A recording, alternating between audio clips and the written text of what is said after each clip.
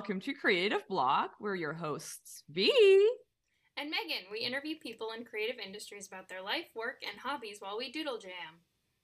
We asked people on Twitter if they had, and Instagram, because we're on Instagram now, don't forget. If they had specific topics they wanted us to discuss, as well as some drawing prompts. Today with us we have Bill and Bob. Ask the guest. Oh my god, I always do that. I'm sorry. This is how you know we're for real, and we're doing this intro live every time. Bill and Bob, hi! Hello! Hi, Thanks for having us. Excited to be here. Yeah, thank you so much for joining. This is so exciting. There's so many people who want to ask you so many questions, and bring them on. Yes, and we're gonna get to them. But before, I do kind of want to talk a little bit about you guys' career, your journey, how you met, and all these fun things. Sure. But I want to start first with it's a little bit broad, but I think that'll kind of get us right into the subject with the question, which is kind of when did you realize you were going to write for animation? That was going to be your path. Mm-hmm. Good question. I think, at least for me, it was kind of stumbling into it, and also totally what I was born to do all at the same time. I don't know, as an animation writer, you run into people in, dinner parties or whatever. Not that I go to dinner parties, but whatever. You run into people and they're like, "Oh, animation, so you draw?" And you're like, "No, I don't draw. I write." And nobody ever considers that there's a writer.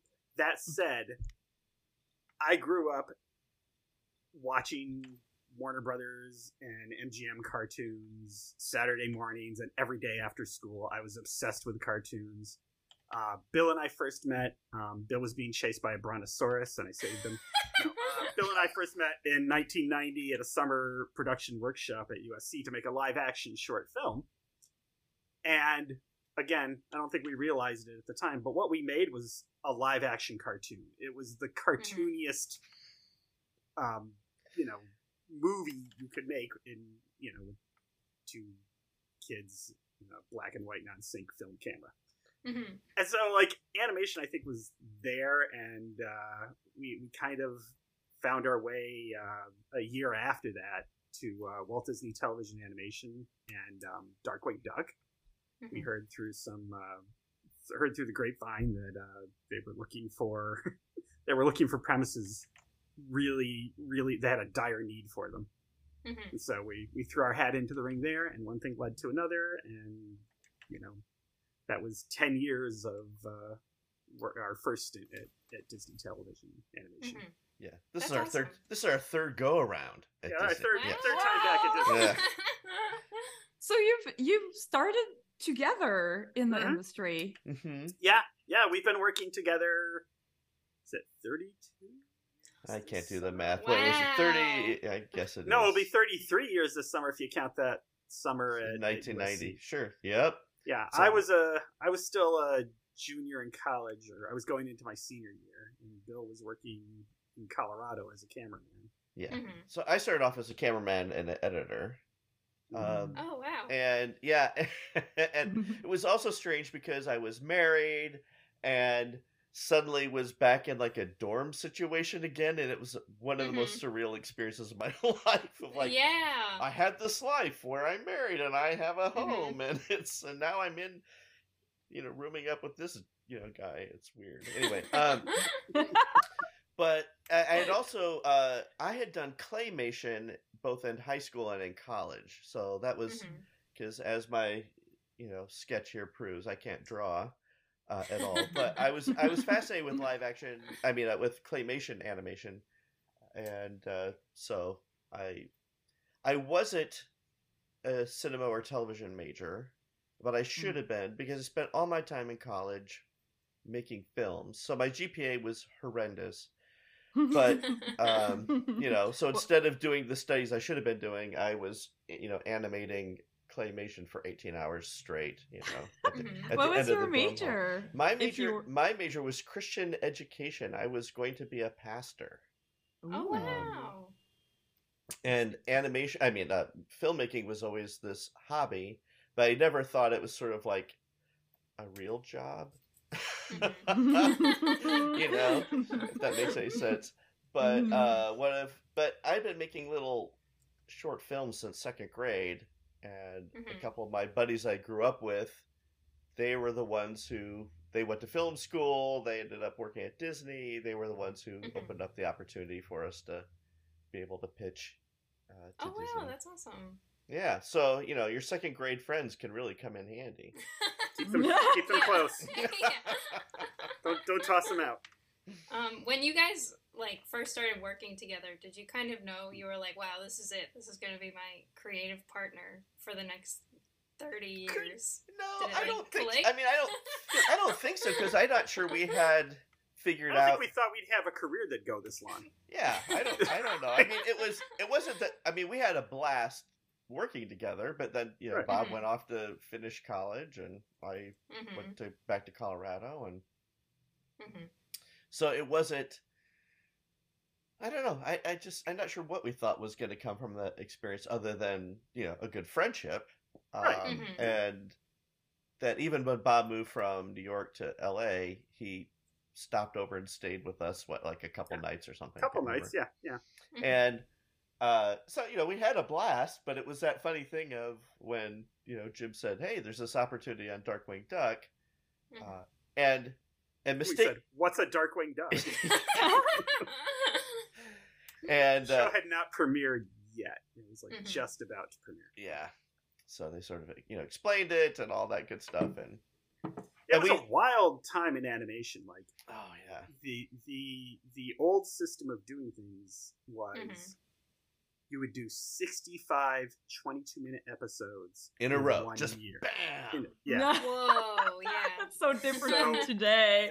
There would be gaggles of writers just banging out scripts, some that related to the others and some that were these fever dreams off in their own little world, and multiple teams of board artists and directors, and then one showrunner desperately just trying to bring some sort of continuity.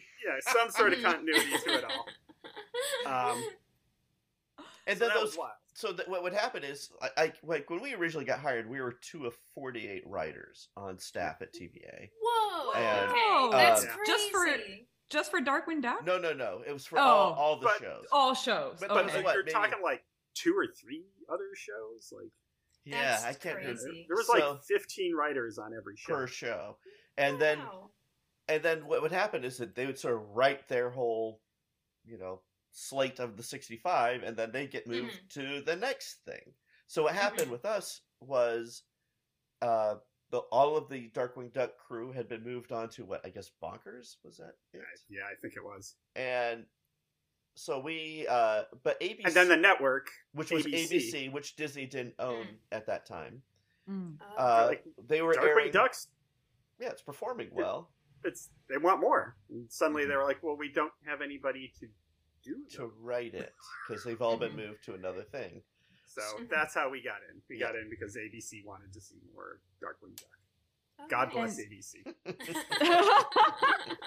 That's awesome. Did you guys have a spec or any kind of a little bit of type of portfolio type? Bill's laughing because he knows what story I'm going to tell. I'm a big old nerd. I'm a big nerd. I love Star Wars. I love Star Trek. And I had written a Star Trek The Next Generation. Again, just to let you know how flippin' old we are. That show was still in production at the time. It wasn't crazy to be writing a Star Trek The Next Generation. So, and I had written, by the way, a Cheers spec. So again, Bill wrote a very good Cheers spec.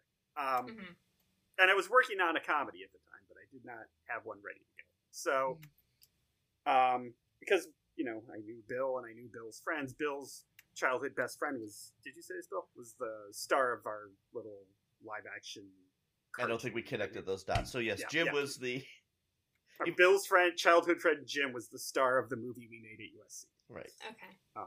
So, and he was a writer at Disney. So when I moved out, I quickly contacted him and said, "Hey, let's hang out." And he said, "Oh, they're looking for," or no, he introduced me to one of the executives at Disney. He said, "You should meet these people."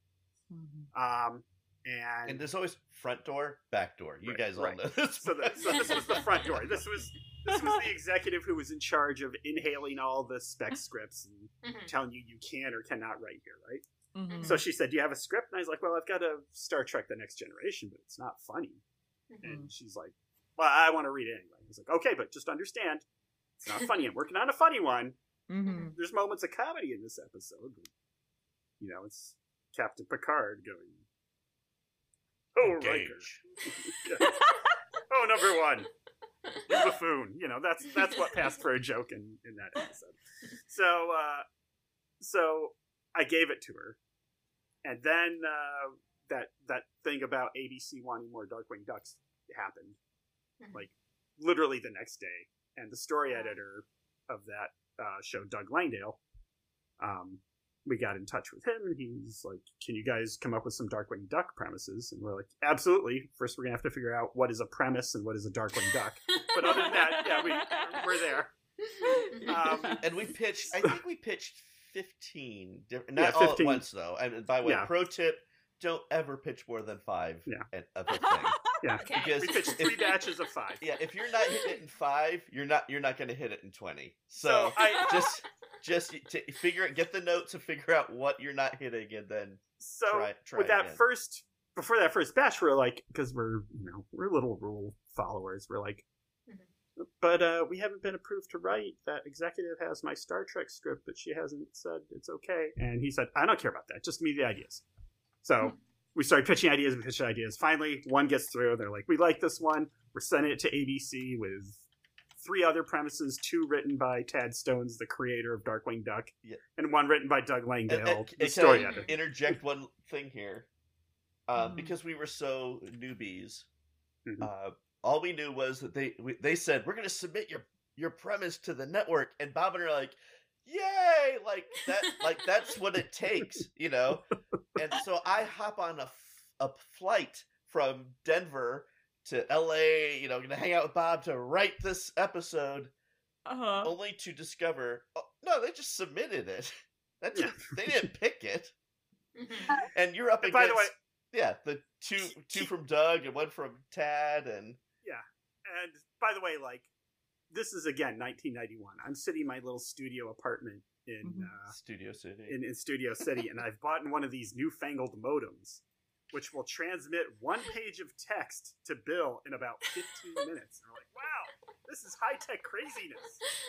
That's what I was gonna say. I was like, because at the time, emails were that wasn't really.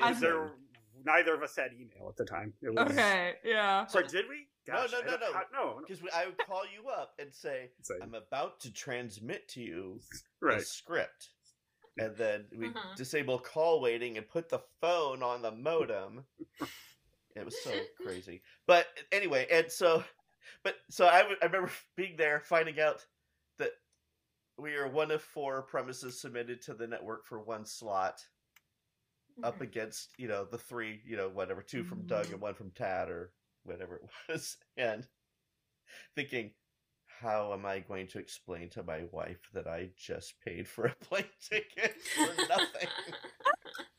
So I decided, you know what? Let's just see how this plays out. I'll tell her once we know. And these drawings are fantastic, by the way, guys. Sorry, completely off topic.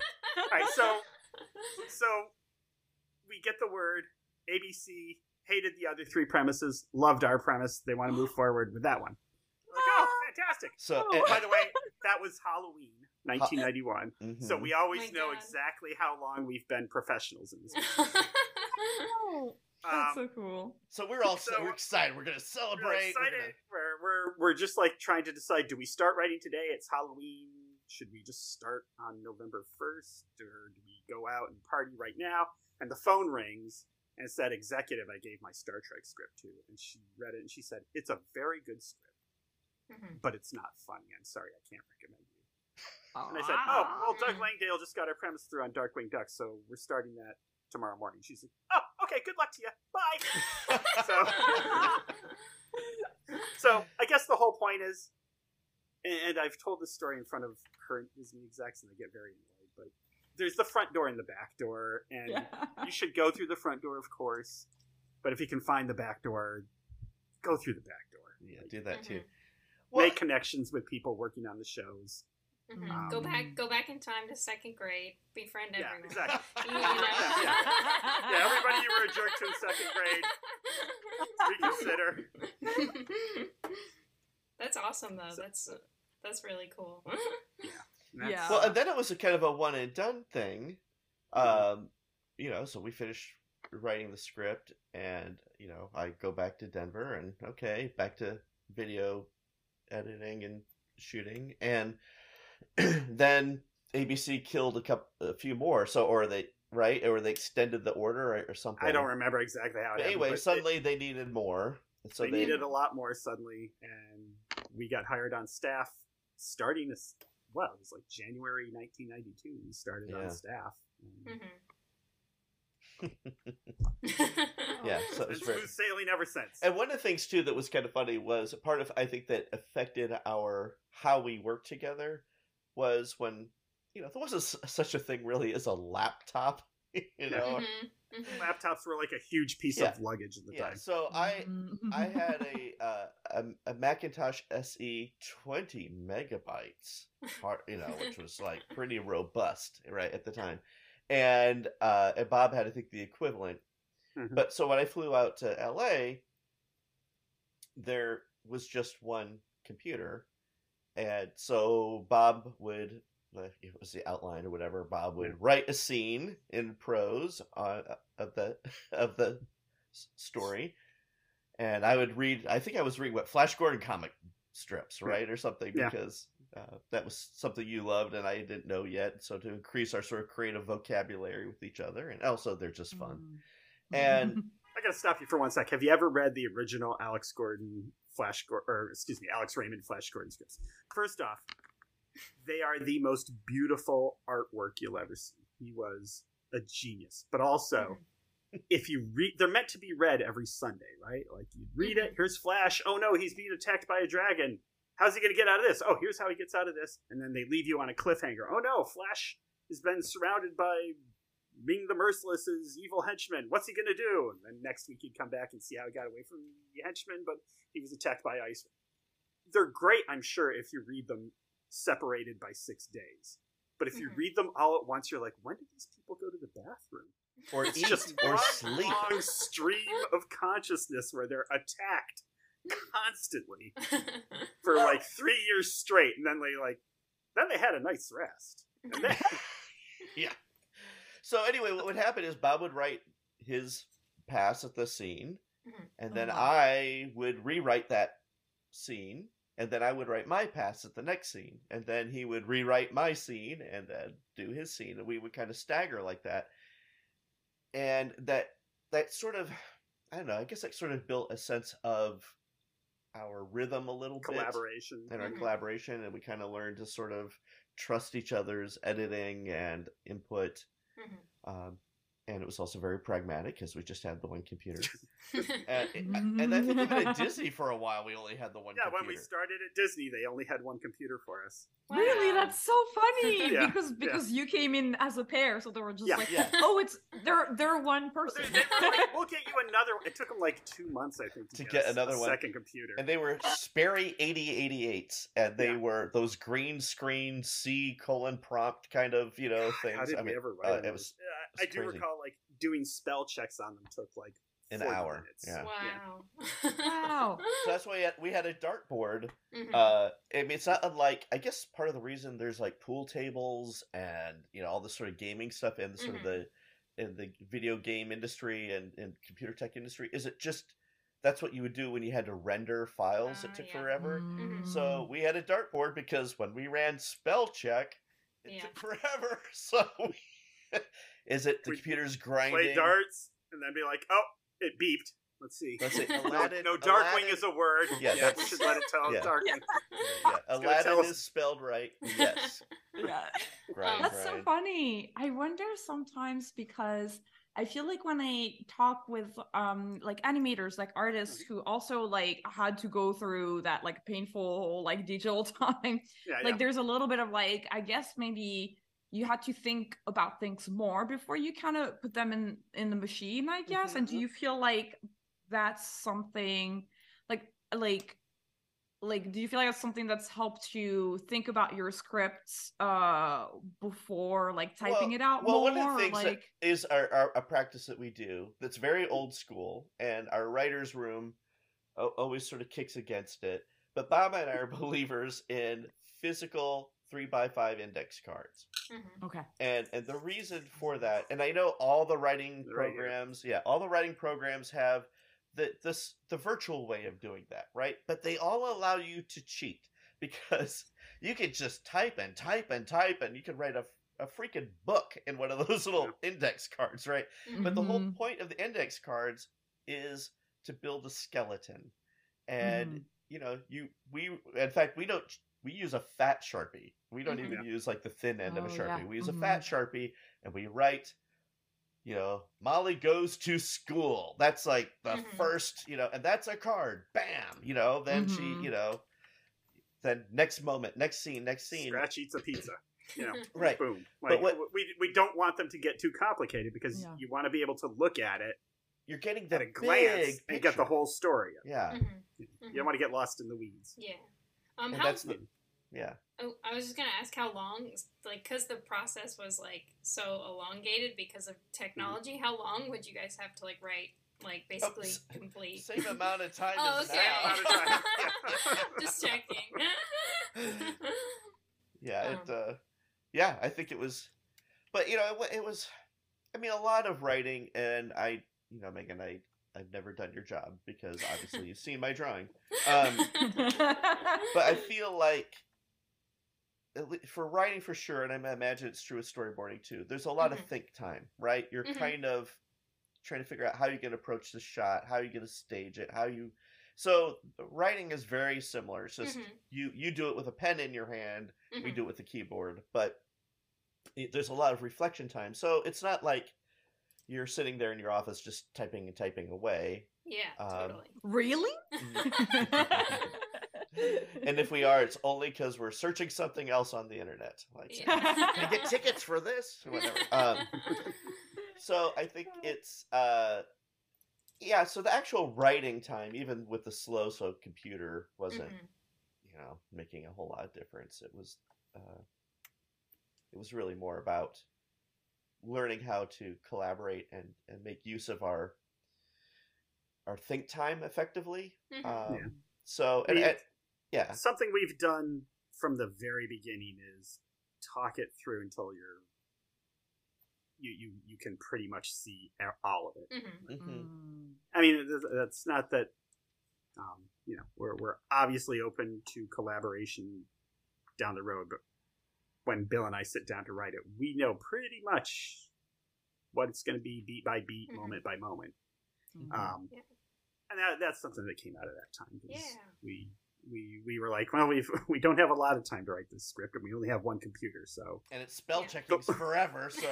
So if we're up against a deadline, let's make sure we're on the same page from beginning to end. Yeah. And, and that's still some of the most fun part of the job, is just sitting down with the stack of cards and the bulletin board. What do we put?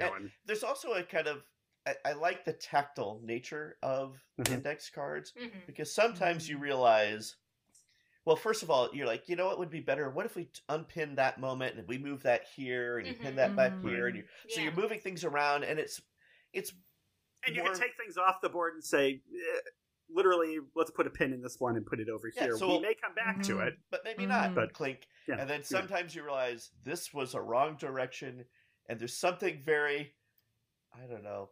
It's satisfying to rip up the card. Yeah, so you're sort of like, okay. That gives you permission to go, that idea is dead, we're not doing that We're not coming back. It's ripped in half. Nice. But we also do a practice especially when we're kind of approaching something new, of we don't start at the beginning necessarily. Bob and I, we tend to cut the script in half. Bob will often say, do you want the first half or the back half? Or if we're doing like a feature script, we'll say, what scene do you want to write? And and sometimes it's helpful to start with the thing that you feel like you can picture the best. The scene you're most excited about. Yeah. That's so interesting because it's something that on a previous show that Megan and I worked on where we met on Thundercats, the showrunner worked that way. He would tell us, like when you start boarding, just do all the scenes you like, and then the other ones you could just gotta do kind of fast. Yeah, but there's something true and helpful about that. You can also tell for the people who started at the beginning and had a lot of enthusiasm and then ran out of time. So as the episode progresses, it's really lush and lavish and intricate, and then pretty soon every moment is really well staged and thought out. The gags are great. Then it's stick figures and like maybe a rough horizon line or something. Slapdash. Yeah. So, and I mean, we everybody does that. Everyone hits that deadline. It's like, oh no, But and the same thing happens with writing too. But so sometimes you can figure out, hey, I wonder what scene they started with. It's probably the one that is the most vividly written. Do you guys have a preference between writing for TV or writing for like features, like you said? They're two different muscles. It's the difference between going for a run and going for a swim. They're both equally valid forms of exercise. And it's fun to mix them up. It's actually fun to work on them at the same time. Yeah, we've been lucky enough to do that. It can be exhausting, but somehow, like, while you're pecking away at the TV script, which has got to be done like you're shooting from the hip, there's a part of your brain that's also like, God, I don't know why I'm making this a gun analogy. But there's a part of you that's a sniper going. Because we're Americans. It's all about guns. There's a part of your brain that's like focusing in on that moment and going, okay, I know just what this needs to be when when we're done with the script and we're turning back to that. I've figured out this problem in it. They're more complicated puzzles to piece together. Yeah, so I will say one of the things, both have their assets and their liabilities, right? Yep. And I think especially if you're talking about an animated feature, like with TV, as Bob said, you kind of gotta go fast. It's kind of take your first best guess, and there's a few chances to refine that, but generally speaking, you have to be a little looser and faster and kind of, it's a little more shoot from the hip. A little more, yeah. And sometimes you look at it like, well, guess we should have thought of that one a little more. Oh well. But I think then the other problem with when you're doing a feature production is you've seen that moment for 5 years, right? Yeah. Or whatever it is. You've heard that joke a million times, and so is everyone you're showing the scenes to, and so you've got objectively, you've got a really good, funny scene, but now we've seen it 1,000 times. It's no longer effective for us. So it's really easy to go, blow it up, it's not working. And we've only got 6 months to release. Let's just race and come up with something else. And that's, that's not necessarily, what you had was probably really good too. You've just gotten bored with it. So I think it's important there's a little bit of balance between the two. It's nice to take a little more time. It's also kind of nice to move a little quicker or trust your instinct, or have someone. Who was it that Bob that we were talking to? Is it the shoot, I'm blanking on his name. I know who you're talking about. Jack, the story editor on Amphibia. Is that what you're thinking of? So where is that they write down what was loose but tight? No, I think we're thinking two different people. Two different things. But I don't know where you're going, Bill. You're on your own. No, anyway, the one I'm thinking of is that the director's wife sits in on one of the early screenings. Oh, Stephen Moffat. His wife, he writes the script, and this is when he was working on his sitcom Coupling, which is a fantastic BBC show if you've ever seen it. He sits up in his attic and writes the script, and then he brings it down to her. She's a producer on the show. and she puts a check mark next to everything that makes her laugh. And then, they get it to the actors and they put it up on the stage and they, laugh at it, and decide what's working, decides what's not working. But she notices invariably, like, if that process starts on Monday, by Friday, people have heard the jokes too many times. It's not funny to them anymore, and they start to go, I don't know. What about this line? Can we try something different there? And that's when she like pulls out that script and goes, "No, I laughed at it here. We're leaving it." That's so smart. Yeah. That's really good. Yeah, because I feel like having worked in feature for a little bit, I definitely saw that process too. And I've always wondered about that, like how I think it's such a smart thing to do, just to remember, like, yeah, that was funny, and not like get lost in that. I get how it happens. You start to get a little bit of tunnel vision and delirium. But you've seen it 1,000 times, and you're full of like any artist, you're full of self-doubt and second guessing, and imposter syndrome, and oh no, they're spending millions upon millions of dollars for this movie. Have I messed it up? And there's a lot of pressure from the executive set too to make sure that they're going to deliver a film that performs. So everyone's got a lot of pressure on these things. But anyway, easy for me to say. I'm not the one paying for it, but but I do feel like if it made you laugh 50 times in a row, and maybe on the 52nd you're like, or whatever, if it'll. A good chance it will make the audience laugh at least one time, and one time maybe all you need. One time's all you need. Oh yeah.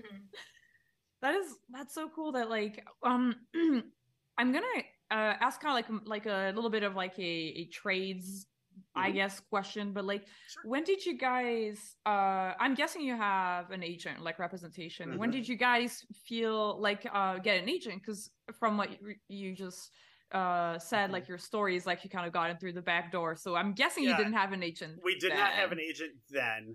The trick, the catch-22 of an agent is no agent wants to represent you when you don't have work, and you can't get work unless you have an agent. So we pretty quickly, once we got the job, went out and got an agent. We were with that guy for I don't know, a few years, 2, 3, 4. Maybe. Then we moved over to the Gotham group, and we've been there ever since. Cool. And that's, all of that is a tricky dance too, because the relationship with your agent or manager is they're both a guide, they're a critic in some ways, in a helpful way. They also, the advantage of them, of course, is that they get to play bad cop and the good cop, bad cop of negotiations, And so I feel like we've got a certain amount of chips we can play where we can annoy people to get our way. And we'd rather not waste those on getting ourselves money. We'd rather somebody else do that. And then we can save all those to actually make the show better. So we've got our stack of chips. If we're the ones going, no, we need more money, give us more money, then, like, by the time the negotiations get done, we may be out of chips, and then it's like, now what do we do? It's like, also, we just plain suck at negotiations. We are terrible at it. I think for a lot of artists, that's the case, right? It's kind of like, because you guys were talking about imposter syndrome and, like, self-doubt, and I feel like when you have that, it's really hard to be like, I deserve more. No doubt. So I think there's something, I think that's really good, but it's the constant conundrum, and I think the industry kind of, it's an intentional barrier, right? To have you be like, well, you can't pitch to us without an agent, but you can't get an agent unless you've had work, and it feels like an impossible situation, and I think there's sort of if they're smart enough to figure out this maze, then they'll be smart enough to do the show. I don't know. So I think that is sort of the first test of your resilience to get into the industry. In some ways. Unfair as it is. Yeah. But it's also kind of good to hear that you guys had like other jobs while you were like testing out to like write, like before, right? Like Bill, you were like editing and like cameraman, and Bob, were you, when you were looking for your first gigs, what did you do to like sustain yourself, if that's okay to ask? So I when Bill and I met, I was a junior in college, or I just finished my junior year. So I had that 1 year of doing that. I worked since high school. I worked at the local bank. Wow. And I saved up enough money that I was able to lead a little humble existence here in Los Angeles, just long enough to land a staff job. So, I had my job where I was, the file clerk in the room. My last year working in the bank, they literally had me in the basement going through cards from World War II. Oh my god! Digitized. It was just me sitting in a basement going through filing cards all day. Wow. That was the. If you have any doubts about leaving, here you go. That's so crazy.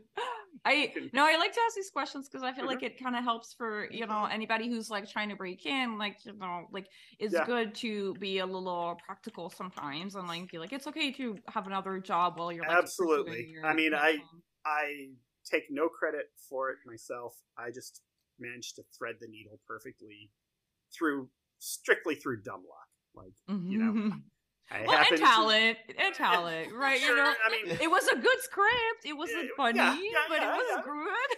Yeah. I mean, sure. When opportunity knocks, you have to have the talent to do it. Right. But I never want to lose sight of the fact that I got extraordinarily lucky to be at the right place at the right time. So I didn't have to wait tables or do whatever. And I think all of us know people who are very talented who just never seem to get the right break. And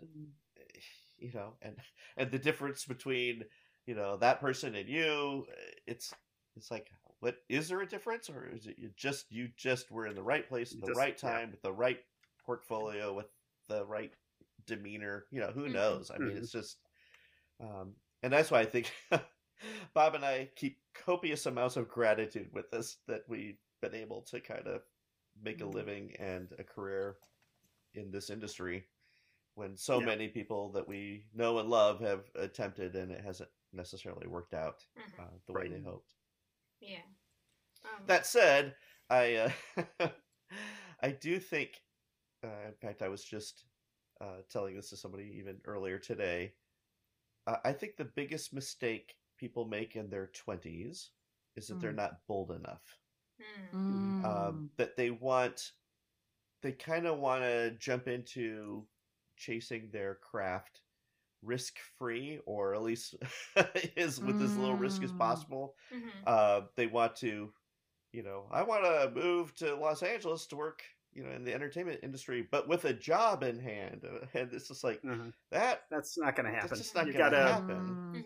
Got to roll the dice. But the other thing is, especially if you're someone who's, looking to write, you got to have your spec scripts ready to go. Don't show up here and go, I've got them all in my head, I just need to type them up. No, you need to have them literally in your hand, right? In your hand.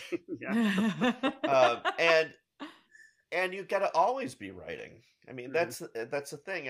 I think, and for artists, I think that's true you got to too. have your portfolio ready to go.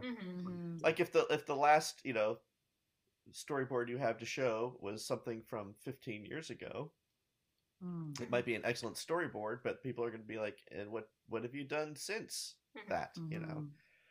So I think they want to know that you are constantly investing in your craft, whether or not you've been paid for that specific thing. That you're getting paid, hopefully, but you're also investing your own time and effort into strengthening your skill and getting better and better. So Bob and I try to kind of always have a project in the hamper that we're thinking about. Yeah. Yeah, because you guys have been working on Molly for like a long time. You said that was like way I think 15 years. I think was the first. 15 years ago, that was the first version of it. Yeah. There were some false starts too. Like we at one point we a friend had a job at Stars, and he was like, I've got carte blanche to hire whoever I want to do whatever I want, and I'm going to give that to you guys. I'm going to give you money, write whatever pilot you want to write. I don't care. I just trust you guys so much. I want to be in business with you, which he's still a dear friend and was a very generous offer. And we were like, great, let's bring out Molly McGee. We're going to start doing that. And it was a weird thing. I was in the hospital with pneumonia, and I was like, well, I'm trapped here with an oxygen tube up my nose, but I'm going to do something because I was just bored, right? Mm-hmm.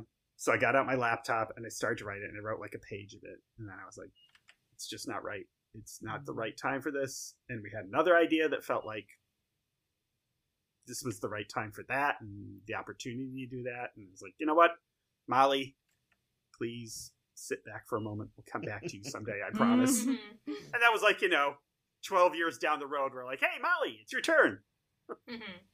So how did you guys know it wasn't the right time for Molly? Like, would you say like just like the trance, the humor, like nobody bought it. Oh. I mean, pragmatically, I think that's part of it, right? Well, it wasn't getting any interest. We could have played that chip that Jay Fukudo gave us. We could have played it on that. Instead, we did the other pilot we did, which I think it just felt like there was something about the timing that wasn't quite right for it then. And then, there were also times, Bill's right, we pitched it at Nickelodeon to an executive who had gotten fired earlier that afternoon. Oh my God. Yeah, that was hilarious too, because he said, it's not going to work here, and it's not going to work at the studio I'm going to. Like, so we just pitched and failed at 2 studios in an afternoon. That's fantastic. Yes! Very efficient. That's what I was kind of going to ask you guys, is like, you were able to like have it on the back burner for 15 years, but that means that if you pitch it to a bunch of studios and nobody picks it up, it's not like dead, right? You can bring it back. And how did you kind of... And by the way, all the studio execs change over time. So by the time we pitched it again to Disney, nobody was around that had been around that first time. The very first place we pitched it was Disney. And they're like, oh, it's cute, it's funny. Not for us right now because reasons XYZ. I mean, the thing of it, I've been trying to stamp this out on Twitter. People see these stories and they're like, oh, they pitched it at Nickelodeon. Why didn't Nickelodeon buy it? Nickelodeon's evil and foolish. It's like, they're not. They just, they needed a round peg and we had a square peg. And if we had tried to force our square peg through their round peg hole, it would have been a disaster for them and us. You gotta find a time where it's the right fit for the right place, and you hope all your children get to flourish that way, but if it's not the right time for them, you just tuck them back in the back of your brain and vow that you'll come back to them someday. And we got a handful of those ideas, and I think that probably when we did bring it back to Disney, it really became, I think, apparent to you and I. Part of what I think did make it help move forward was we're like, at its core, this is a Disney show. It is. It's got a much more optimistic, hopeful, earnest kind of tone, even though it's very playful and goofy and funny. But we're just, ultimately, it does feel like a better fit for Disney.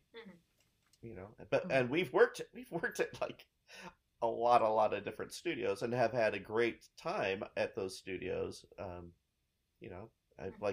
Bob and I were on Penguins of Madagascar, for example, over at Nickelodeon, and that was a blast. We had the time of our life.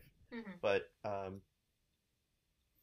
anyway, it was just, I think, sometimes it's finding the right home as well as the right time. Right. And never taking it personally when someone says no. It's not. Yeah, there's only one time we pitched something where someone said no that I took it personally. So here's a little story. I'll make it as fast as I can. We pitched a movie to Nickelodeon. They didn't know what it was going to be when we pitched it to them. And it was a live action movie. It was a live action movie. We pitched it, and the executive said, I love this pitch. Here's the problem. We've got another movie just like this in development. And And even said, "I like He your said, version better." I like your version Oh my better. gosh. I think you may have just killed that other one, but I can't buy this one. And then he vowed that like he'd find something for us to work together with, and he was true to his word. Anyways, so we walked away going, we've got a good pitch here. That just was bad timing with that place. Like a month later, we get set up to. It may have been a week later. Yeah, it was not long, but a friend was like, "Hey, this place is looking for movies that are Nickelodeon style movies.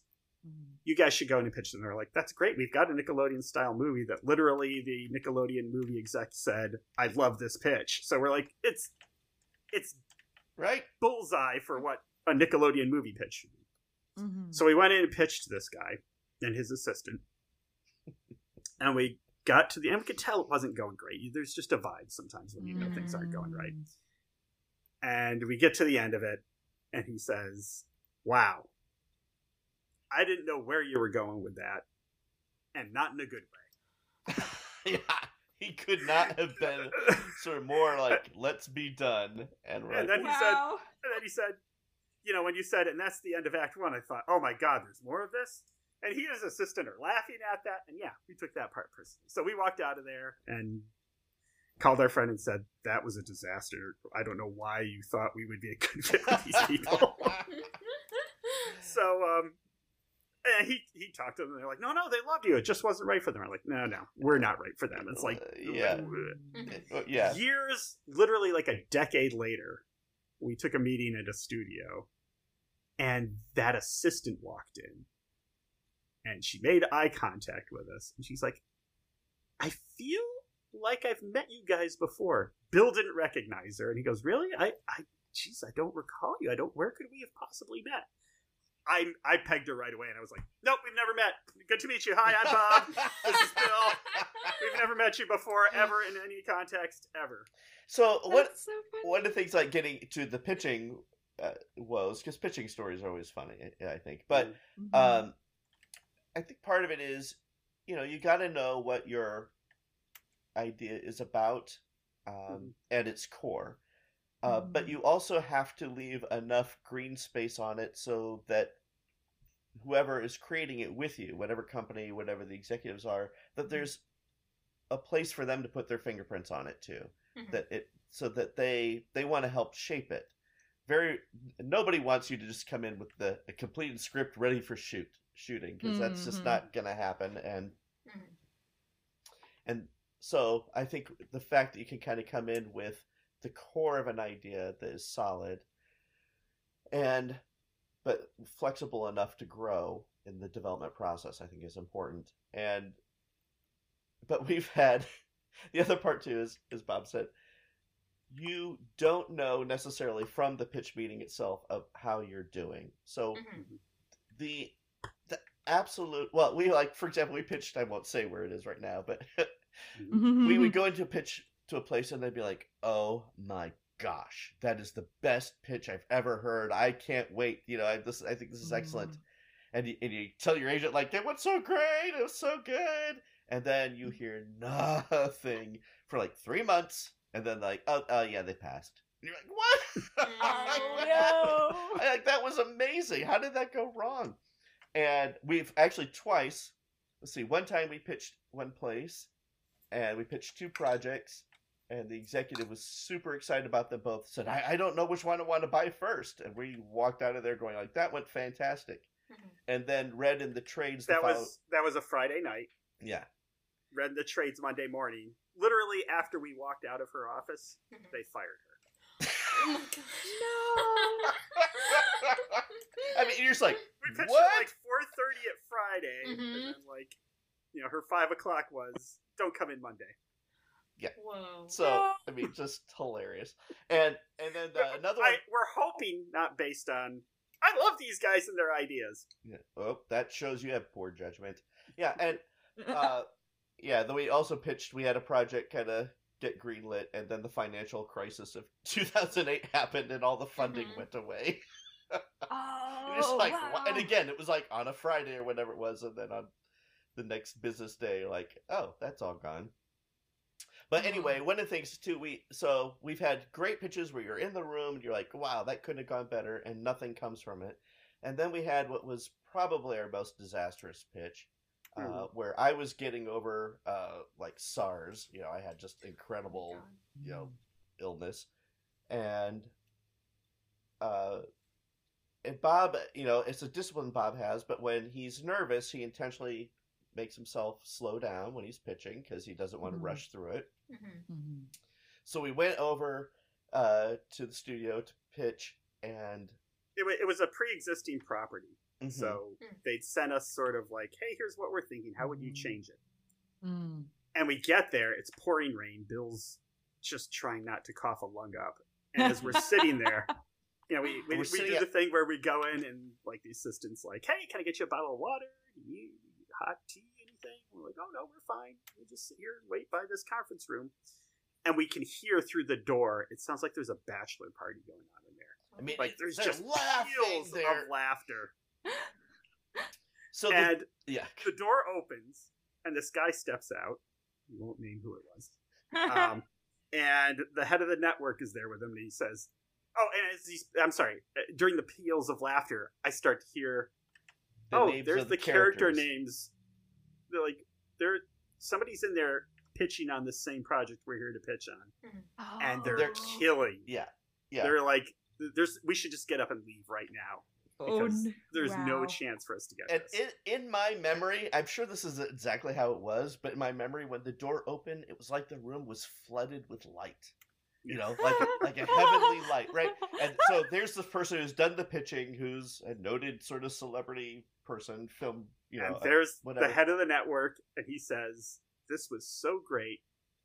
Thank you. We'll be in touch," and hugs him. Oh, wow. Wow. And then they look at us and go, "Oh, right. You too. Oh, no. Come on in." So we're pitching to a room we already know we're dead. Like, and there was one exec who was the person who invited to us. She was down the rungs of the ladder there. And she's gamely trying to laugh at everything. Trying to give a little of... So I'm just trying not to cough. And then again, in my mind's eye, it went from a room flooded with light to the dimmest lit room ever. And again, it's raining, and it's... and the head of the network is listening to us just kind of quietly. And I'm trying to get through it all so it's just coherent. Just so these people don't ask, why have you wasted our time with this? But we can tell, like, they hate this. They hate everything and about Bob it. Bob is, in my mind, pitching in slow motion. He's like, well... It was terrible. It was terrible. So we get to the end of it. The head of the network goes, "That was very thorough. I have no notes." Because he just wants to leave. He just wants to get out of there. You want a lot of different reactions. You want, like, love it or hate it or whatever. But thorough is never the word you want used.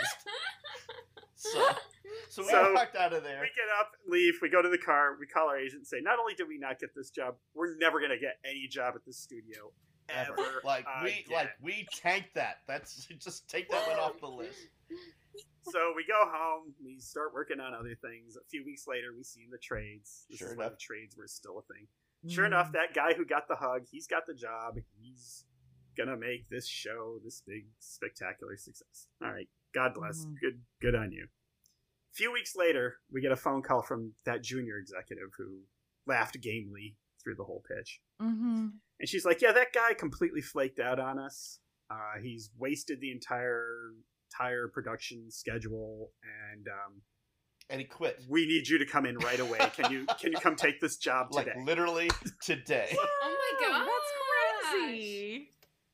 I think that's so interesting because I feel like the story is like such a testament to like you just like keep showing up, right? It's like show up, do the work. You never know. That is exactly the point. Wow. You've nailed it, V. That's the point. Like.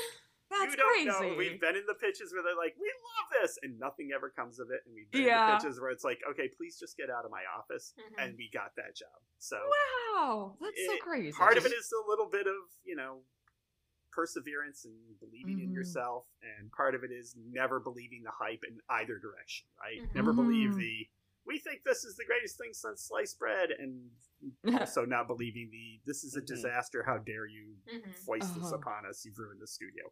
don't believe either of those. Mhm. Believe in yourself. How did you guys approach pitching? Like how do you kind of like approach putting together your presentation? Like you were just talking, you just had this story about this guy who apparently like put on like a real show, right? Are you guys kind of more like improv type, razzle dazzle types, or what's your? Give him this. Well, yeah, because I'm non-linear. I always like if I start to pitch, I'm like, oh, I forgot this key part, and blah blah blah, and I'm going back, and it makes Bob crazy. Like you can see the steam come out of his ears. He's like Bob hates pitching, but he's like, I like it better than you pitching. And so I think that, but you know what? Our pitches are we just sit down and tell you a story. Right. We tell you the story of what we're going to do. Here's what the show's going to be. Here's who the characters are. There's a little bit of light acting in it, which is but we kind of distrust people who can pitch really, really well. Yeah. Because those every people, time they should be actors. Like if you can pitch great, you're an actor. You should be on the other side of the camera. You know. But anyway, so we tend every time we've been in the story editor producer position where we hire the writer who comes in with a fantastic pitch where it's super slick and they're really dynamic. Those scripts always wind up being the worst. The absolute worst. They're because they just you get bamboozled, right? Like I want the guy when I'm looking at a writer, I want the guy who comes in with a crumpled piece of paper and he's sweating. And he's like, okay, here's my pitch. And you're like, can you speak up? I need you to, I can't hear you, so can you please speak up? And they're like, okay, I was thinking Molly and Scratch was a funny thing. And you're like, yeah, that's great. Let's do that one. But, you know, and in truth, you got to be interesting and dynamic enough that you engage the conversation. I mean, one of the more successful pitches we had was we had pitched it at another studio, not Disney, and we'd pitched a couple ideas, and they were one of the ones that had constantly said, that was great, and then 3 months later, nothing come through. So they wanted us to come in to pitch again, and we sort of said, I don't know, that never goes well, like, to our agent. She said, well, how about they want to tell you what they're looking for. And then you can create a pitch more around what they want. I'm like, okay, that seems fine. So we go in to hear what they're looking for. And so the executive's sort of explaining it, and I look over at Bob and I'm like, well, this kind of reminds me of this idea we have. And Bob's like, yeah. And the executive suddenly is very intrigued. Like, what idea? What's that idea?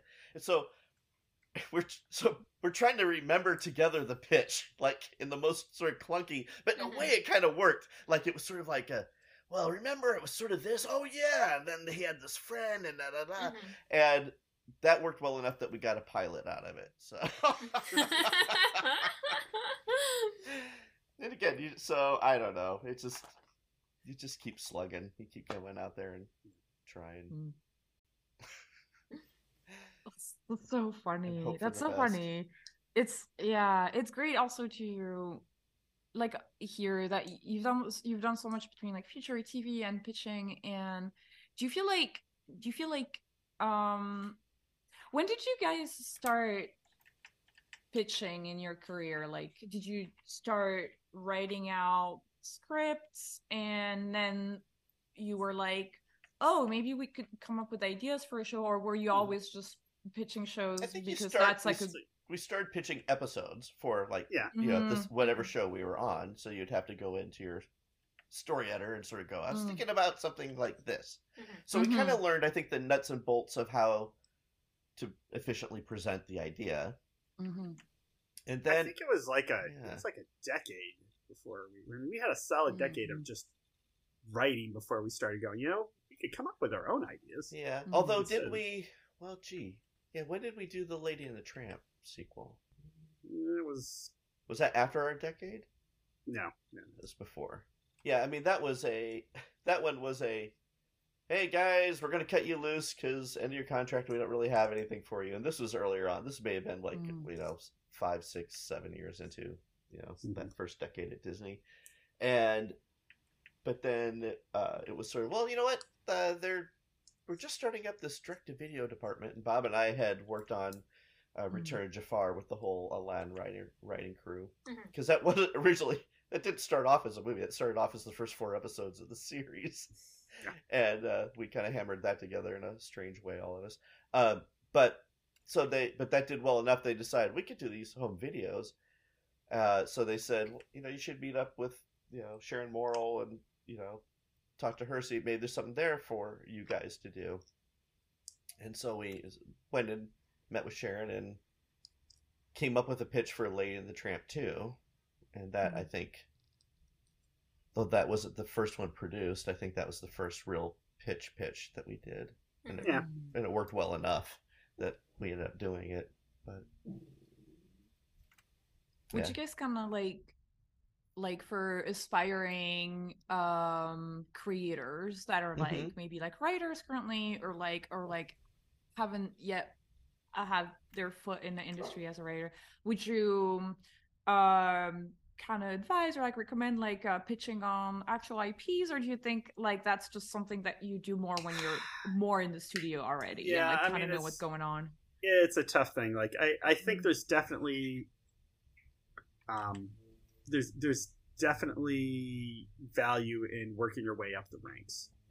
Like if you're starting on a show, starting on somebody else's show and working your way up from writer to story editor to okay, now you're ready to produce. Well, and that's the same. I think storyboard, revisionist to storyboard artist to director to supervising director. And I think it's perfectly fine to have your pitch in your back pocket for your own original thing. But I think if you roll into Los Angeles fresh out of wherever you've come from, and you happen to manage to sell your idea to a studio, I think it's actually not a good thing. Like you will be eaten alive by this process if you haven't learned the ropes.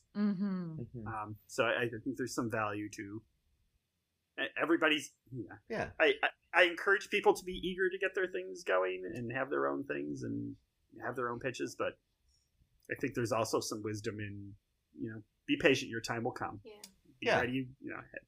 Chip away at that stuff. Be ready when somebody asks you, "Hey, do you have any ideas?" Yeah, and when opportunity arises, jump in. Go for it completely. But and we also for writers, we advise that they have an original idea spec that they've done, and then also an existing currently showing script. Right. So pick a show that's currently being produced.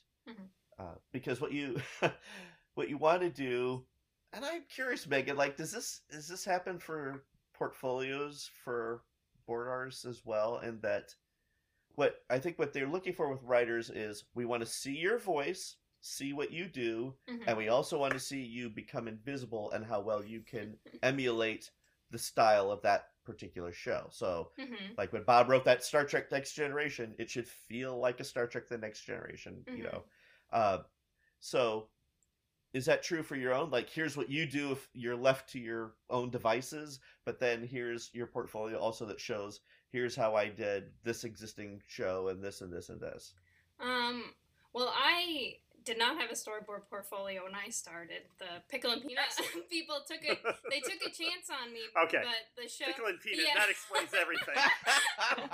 Well, I say that with great affection. Those guys are I love those guys. They took a chance on me, and because the show was like, I could put my voice in it, and it was kind of my brand of humor, I was able to like learn how to board through that. But like you look back and like there are shows that I tested for that I didn't get, and I like at the time I was upset, but it's like like oh yeah, like I don't think like I would have had fun because it's not like my style. I can't even not your like stuff. you can't put your voice in it at all. You'd feel like So I think it's similar in that way where it's like you find the shows you're on, it's like you take like Molly, you take it, but then the people working on it also, you guys like they let you put your flavor in it and your flavor and like we encourage it. Everybody puts their little like their stink on it, and that's what makes it good. So we're firm believers in that. Like I know there are people out there who are certified geniuses at this, right? And they know what every frame of the show is going to be, what every sound effect, every music note, every line of dialogue, every eye movement of the character. That's not Bill and me. Yeah, we're solid B+ producers, baby. Yeah, I mean, to us, the fun is seeing what other people bring to it. You know. Yeah, so. I mean, because I don't know. For me, I think that's the fun of it. Yeah. I love the fact that, for example, at the beginning of the show, it says created by Bill Motz and Bob Roth. That's super fun. I also know it's a lie. I mean, we did sort of create the inception of the idea, but it's really created by everybody who works on the show, who touches the show, who adds to the show. I mean, I think about, like we were talking about how, Megan, you're the one who created the Dead Birds. It started that run. Audubon Society, please send your mail to Megan. Yeah, complaints. Fisher, Fisher, and also you were the first, I think, to draw Scratch's butt. As a anthropomorphic actual, not just a globby backside, and that also kind of took a life of its own, and I think that's the fun thing, is that we all see things that you would do, and other people be like, oh my gosh, that's so funny, let's do that, let's add to that, those are not things that we would have come up with by ourselves, but when you see it, and it feels right for the show.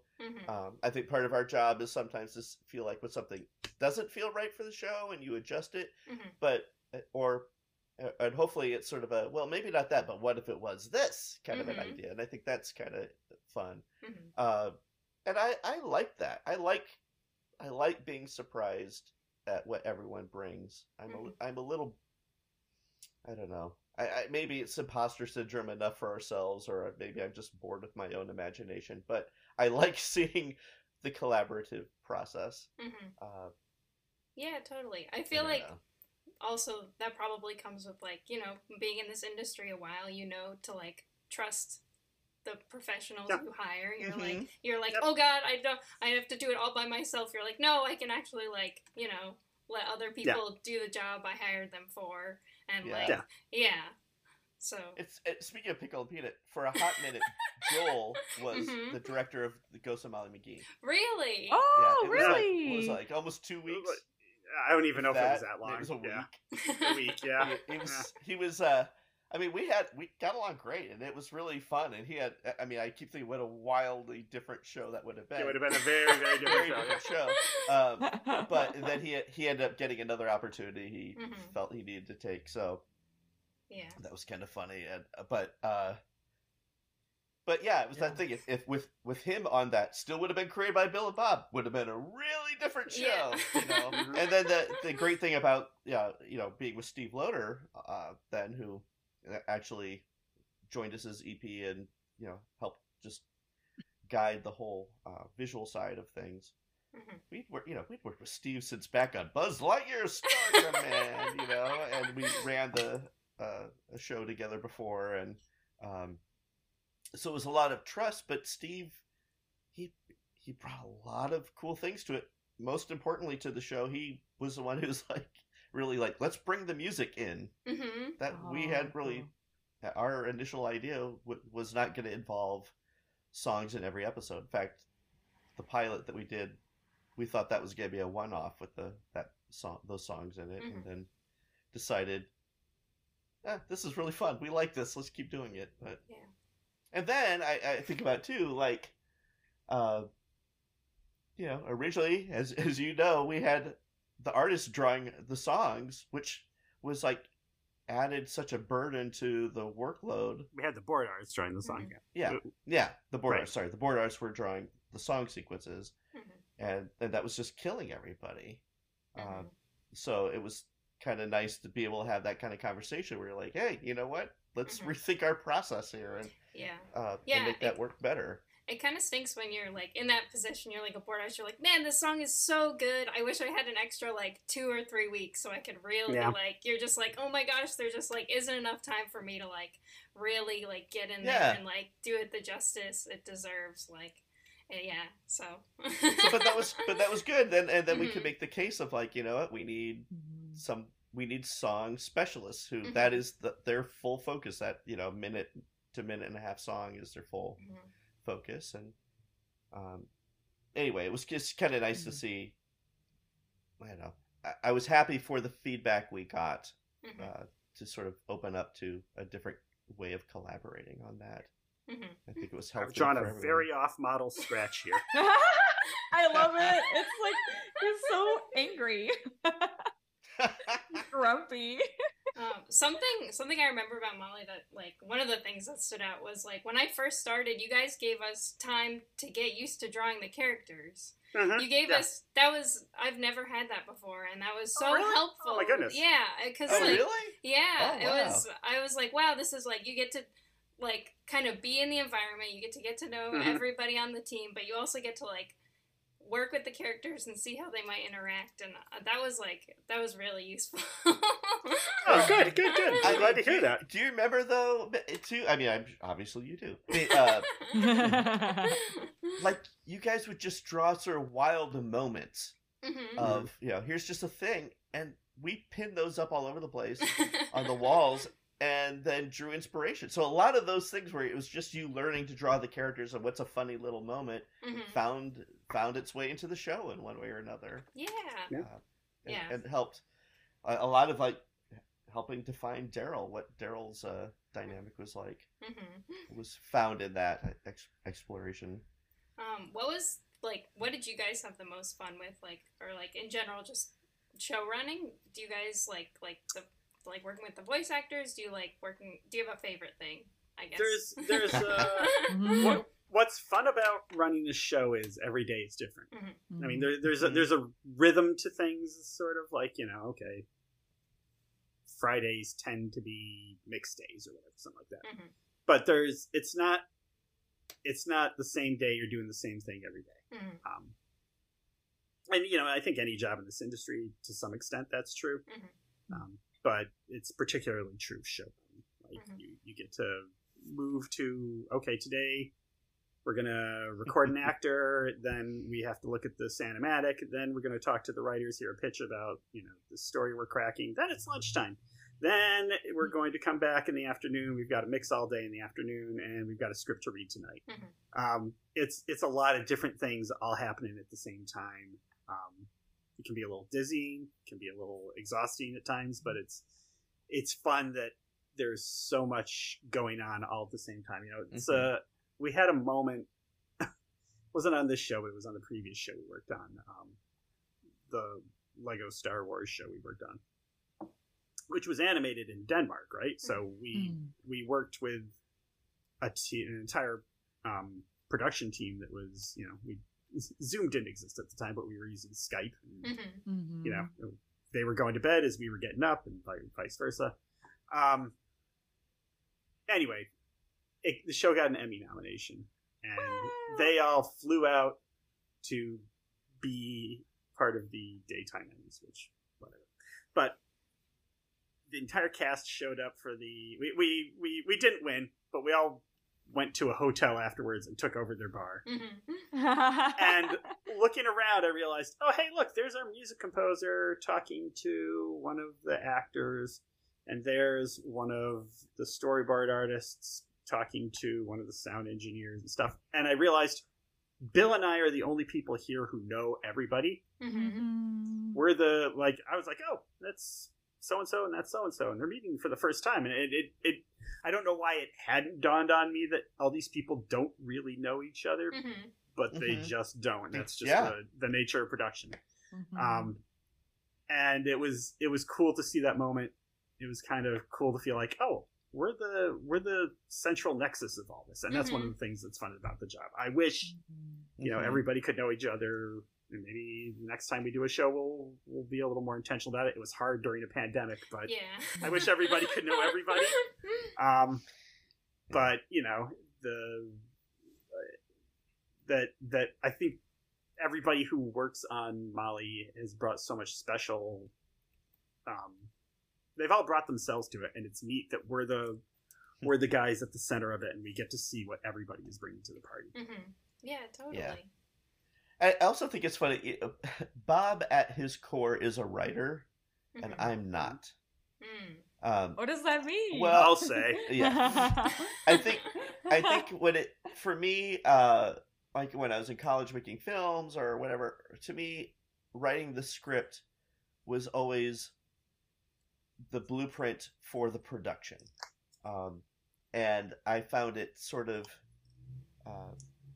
it would almost be like an architect who, draws the blueprint, but you want the building built, right? The blueprint by itself is not super fun. But Bob actually gets a lot of satisfaction, like if we do a script and we're proud of the script, but it doesn't get produced, and every writer's got that story at some point. Bob still can feel a lot of satisfaction but that still was good work. Whereas I'm usually grinding my teeth, going like, I never made it to movie. So I think part of, for me then, because I love, and I really am kind of kidding about the whole not being a writer thing, because I love the storytelling. I love bringing all that to life. But I love the journey and the process of seeing, this idea that what if we did it from that little 3x5 card? What if we went from there to this thing that you can watch on Disney Plus? That, to me, that journey is so fun and exciting and kind of like a little miracle every single time. No, that's certainly true. Yeah. Oh, that's so interesting to hear, like, how, like, you guys complement each other, and like that, like, I feel like both of these energies are like really useful in both part of the process, like the pitching at first and then like the making of the show. I honestly don't know how EPs who are just one person do it. Like, and there's some examples we all know of people just going straight up nuts from doing this job. And I think part of it is, part of the advantage of having a partner is you always have somebody there to keep you sane. Totally. Yeah. We always have, like, whenever, and it's, everybody thinks I'm always going to be the pessimist, but it's not true. Yeah, that is not true. We switch back and forth, and there's always a point, not always a point, but, whenever somebody is like, oh my God, we're done. They finally figured out we don't know what we're doing. We're screwed. This is the end of our career. The other guy's like, we're fine. It's fine. It's great. We've never been better. What are you talking about? And it's good to have that kind of perspective, and that again, it keeps you sane. And I think you can get, if you don't have somebody there to check you like that, you can get some tunnel vision in this job and obsess over inconsequential things. Yeah, 100%. And let consequential things suffer for it. This is really great to hear. I think that's also something that's kind of like really, I don't know, like creative duos. I'm always just like, what is it like having this like creative partnership? It sounds so cool. And like you just gotta like laid it out. Like, you also like keep each other like grounded. Even in pitching, though Bob is the one who's doing the presenting. Yeah. When you are pitching, you are focused on that job, that task, right? You are making sure that you're communicating clearly and making good eye contact and, doing all that stuff. But you can't really also be at the same time in observation mode. Right. So part of then what I'm doing while Bob is pitching is I'm watching who we're pitching to, their reactions. So I can see that little weird head turn or the something, whatever, that basically... Oh, they didn't get that. They didn't get that. Reiterate. So then I'll interject and be like, so it's this or this, and I'll give it something more concrete to help, fill that in. So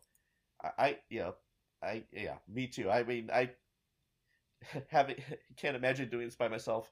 Partly because I know I don't think I could. I don't think I would be given. People would be like, "You hit the bricks." Yeah.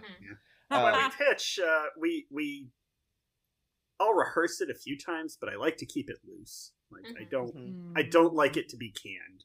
I'd like it to sound like, "Hey, this is somebody sitting down and they're telling you a story about this thing that happened, and they're very excited to tell it to you." If it gets canned, I think it starts to feel, and that's just my preference. If you're someone who feels like if I don't have every word of this, an intonation of this memorized, it's going to be a disaster. Go for it. That there's, everybody does. It's about your comfort level, really. Yeah, exactly. But my comfort level is if I rehearse it too much, it'll start to feel stale. Yeah. The other part of it too is, and this is my personal little soapbox, but I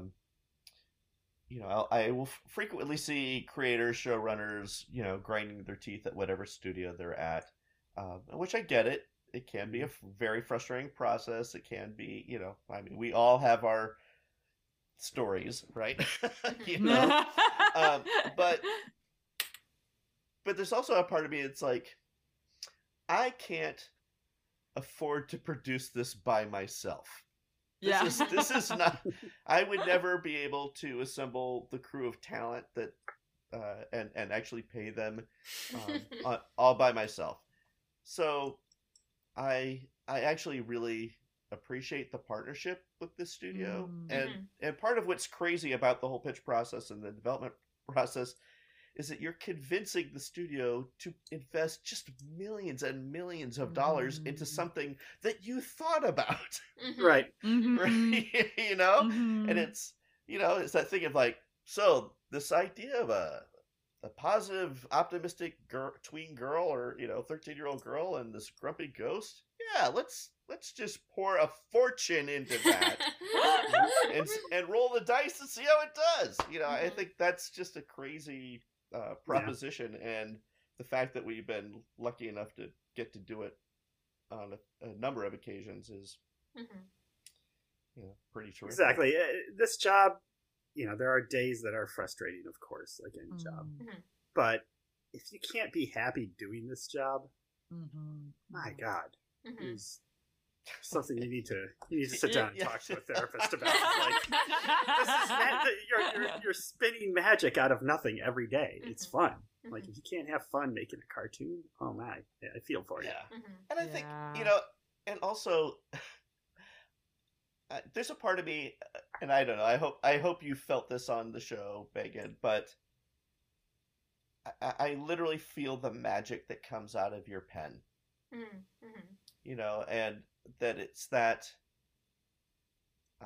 looking over your shoulder at your Cintiq or something and seeing how you're creating. And to me, I just feel like that is, I don't know, you're bringing something to life, in a drawing. And then I think that fans, around the world see that. And then what's even more amazing to me, I think, is that this strange collaboration that we all have,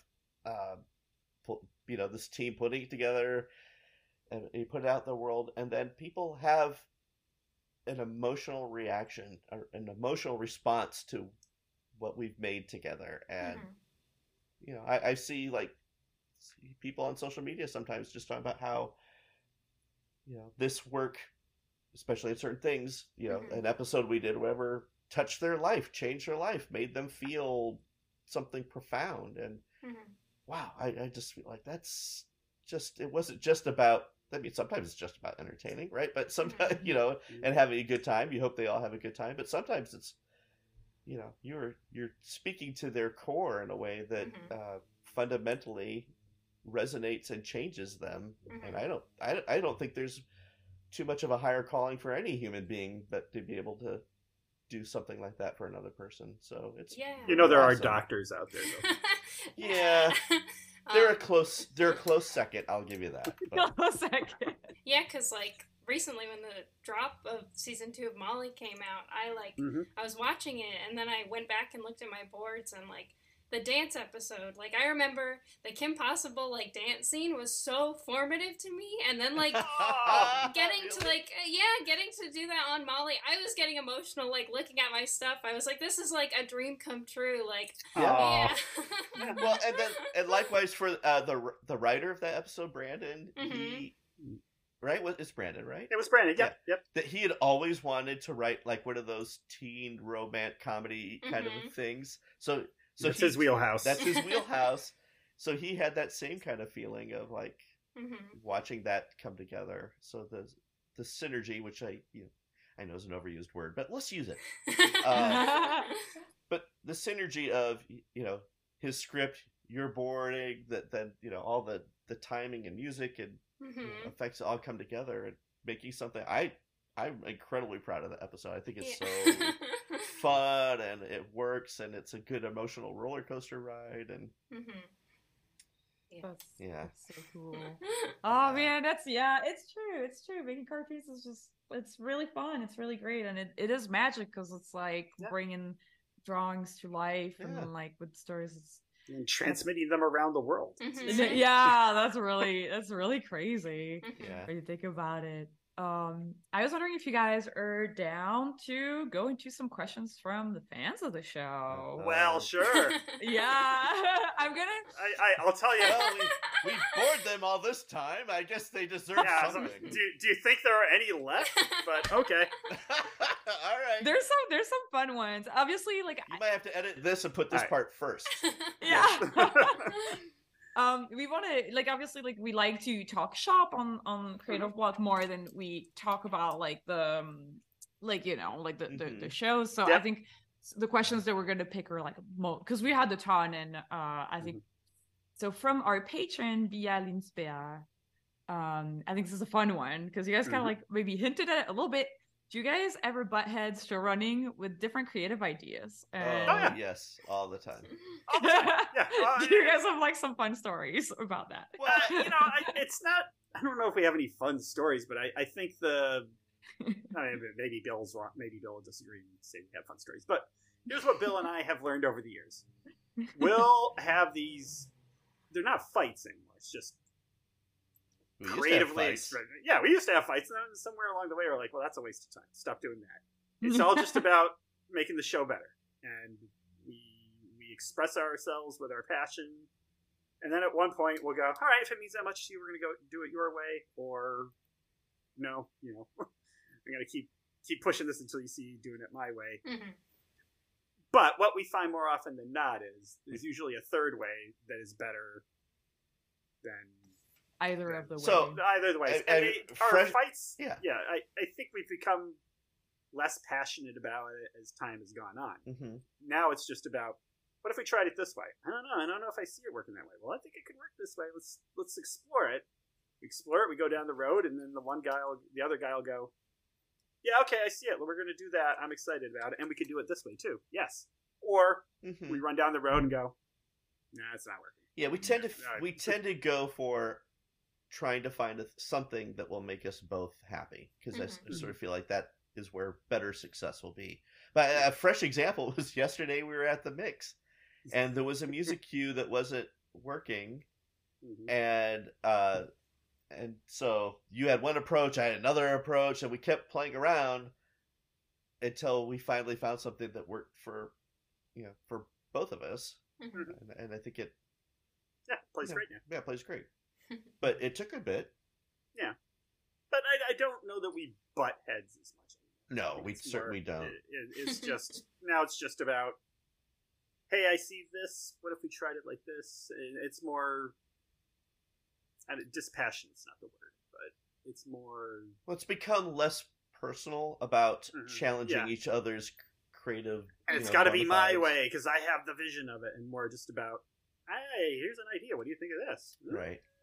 Let's think about that. And maybe I'm hopeful that maybe that is something I hope that we have learned to do with the crew a little more too, because if something is bumping, you guys too. I mean, boy, Bob and I, we talked about how many times on Molly McGee did somebody come to us and say, at this moment this isn't sitting with me right, or this doesn't work right, or whatever, and it forced us to kind of roll up our sleeves and re-examine. And man, is it better for what we re-examined. So I'm just happy. Everybody's got their blind spots. Yeah, totally. And some of them are shocking how when somebody explains it to you, you're like, oh, how did we not see that? That could have been taken incredibly poorly. That's really cool. It's really cool to hear also like that the crew also just like felt confident coming up to you guys and like talking to you. Yeah, I mean, I think to be fair, sometimes board artists would go to their director and say, "Hey, can I bend your ear on this?" And then the directors would come to us and say, "Hey, so and so raised this concern. What do you guys think?" Mm-hmm. We tried to have throw Megan under the bus, just like I think it's great, but Megan, no, that didn't. That did not happen. Megan was complaining all the time. No, I think we, I hope that the crew felt comfortable in that process. Mm-hmm. Yeah, I hope so. I'm sure it is. Mm-hmm. It's an intimidating thing to go to your EPs and say, "I know about this." I think a lot of the times you'd board a thing and then you'd see it later in animatic and you're like, oh wait, the staging plays so much better, like your director or like someone else would change it, and you're just like, just going at it without an ego and being like, oh, I'm taking this and I'm learning for next time. That's exactly the way to put it, Megan. Thank you for summarizing it all in like 13 seconds when Bill and I killed like 5 minutes going out. It's like we've taken our ego out of it. Mm-hmm. And I think that's that's a factor of our age. Like, we've as young men or young people, we want to see your vision of it. And as you get older, at least what has been I think true for Bill and me, is we just sort of said, it's about making this thing great. Mm-hmm. And whoever's got the best idea to make it great, let's go with that. Mm-hmm. Mm-hmm. Mm-hmm. Yeah. Yeah. Well, I hope. Anyway, we'll see. Megan will be like, and now we're going to have a very special counterpoint interview coming up with some people from the show. Yeah, this is why I brought you all on here today. We got you. That's right. It's an intervention. Yeah. Caller number one. What's your? Oh no. We have this fun question from Katie, our patron Katie. What would be your recommendation for stories for the beginning writer to try to focus on writing first? That's a good question. I would say it's less about what stories should you write and more about, are you writing consistently? Mm-hmm. And there's no excuses for this. If you have a full-time job, then you got to get up an hour early every morning and write, or spend the time late writing. You'll find your voice the more you do you work. Yeah. I mean, a simple exercise, I think, to kind of get sort of the ball rolling with people, because I think the blank page is just a tyranny. We did that whole episode about Molly's mom being intimidated by the blank canvas, and I think that's a real thing. We've all been there. Yeah. Is write a joke, because a joke essentially is 3-act structure in a nutshell. There's some sort of setup, whatever the conflict or what the middle is, and then the payoff. So write a joke, and then pick a topic, write a joke about that thing, then write 2 more jokes about that same topic. Mm-hmm. And because what that also then does is remind you of like, oh, maybe my first joke about that one wasn't actually my best. It might have been my second or third. It was actually the funniest joke. Mm-hmm. So it gets you, it kind of starts working the muscles about, changing and looking at possibilities, and not necessarily going with your very first instinct. And so that's just a good little practice thing to do to kind of warm you up, and then you can, and then if, again, I think you can master short forms and work longer. People jump into like a feature script that is so daunting. I remember jumping into my very first feature script, which was before Bob and I were partners, and I had written the whole thing kind of front to end without really any true understanding, and it was 50 pages long, and I was like, uh-oh. This is short. So I think that you can master, doing sort of short form stuff first if you want to, just the basic storytelling, just to kind of get in the habit, to get comfortable in sort of the basics of storytelling, before then taking on the whole, what is the nitty gritty of screenplay writing, where you're, getting into the nuts and bolts of what's your action slug say, how much do you say, how much do you not say, how do you write pithy dialogue? Those are all sort of different skill sets. But starting with, beginning, middle, end is just a great place to sort of practice. And it's an old trick, but I'll say it because maybe young people haven't heard it. Like, write your script, then put it in a drawer and walk away from it for a week. Come back and look at it a week later and see if it's what you thought you wrote. Because you can especially if you don't have a partner, you can get that tunnel vision and not be aware of what you're actually doing. There's also, if I may be so bold, to talk about to your listeners, there are so many books about screenwriting, and it's maybe good to know some of it and then to forget it, because a lot of them are they're sort of like an autopsy, right? They take some successful film and then they break it down into its script components, and they explain to you, for example, why Casablanca is brilliant. I know who you're talking about. Yeah, you know what I'm talking about.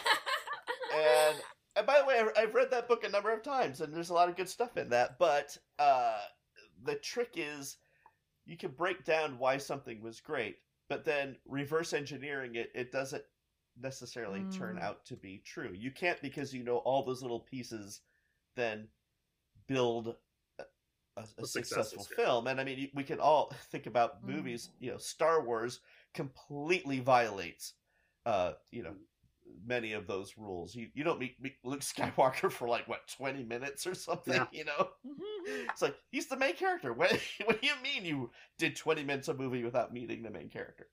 So I think that it's kind of good to know those basics, but they can be kind of oppressive to feel like you've got to, it says by page 10 I'm supposed to be here, and page 118 I should be here, and as if it is a map, and I don't think it is.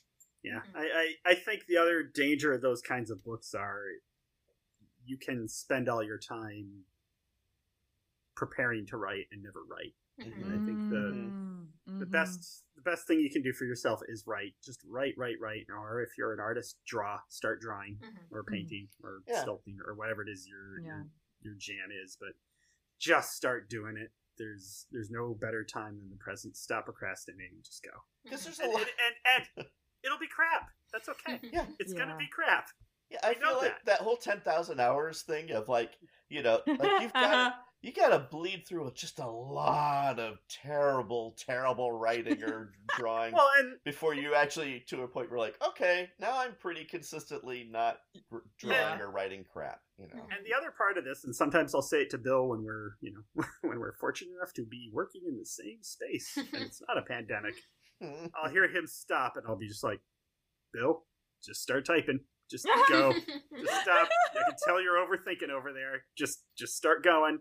And we can always fix it, but it's so much easier to fix it than it is to create it. So just get it down, and then you'll be able to see clearly, that's not what's not working. But, look, these computers have delete keys, and, your Cintiq has erase buttons. You can fix all this, but you got to start it first before you fix it. I think that's a great segue into the question we like to ask on this podcast, which is called Creative Block.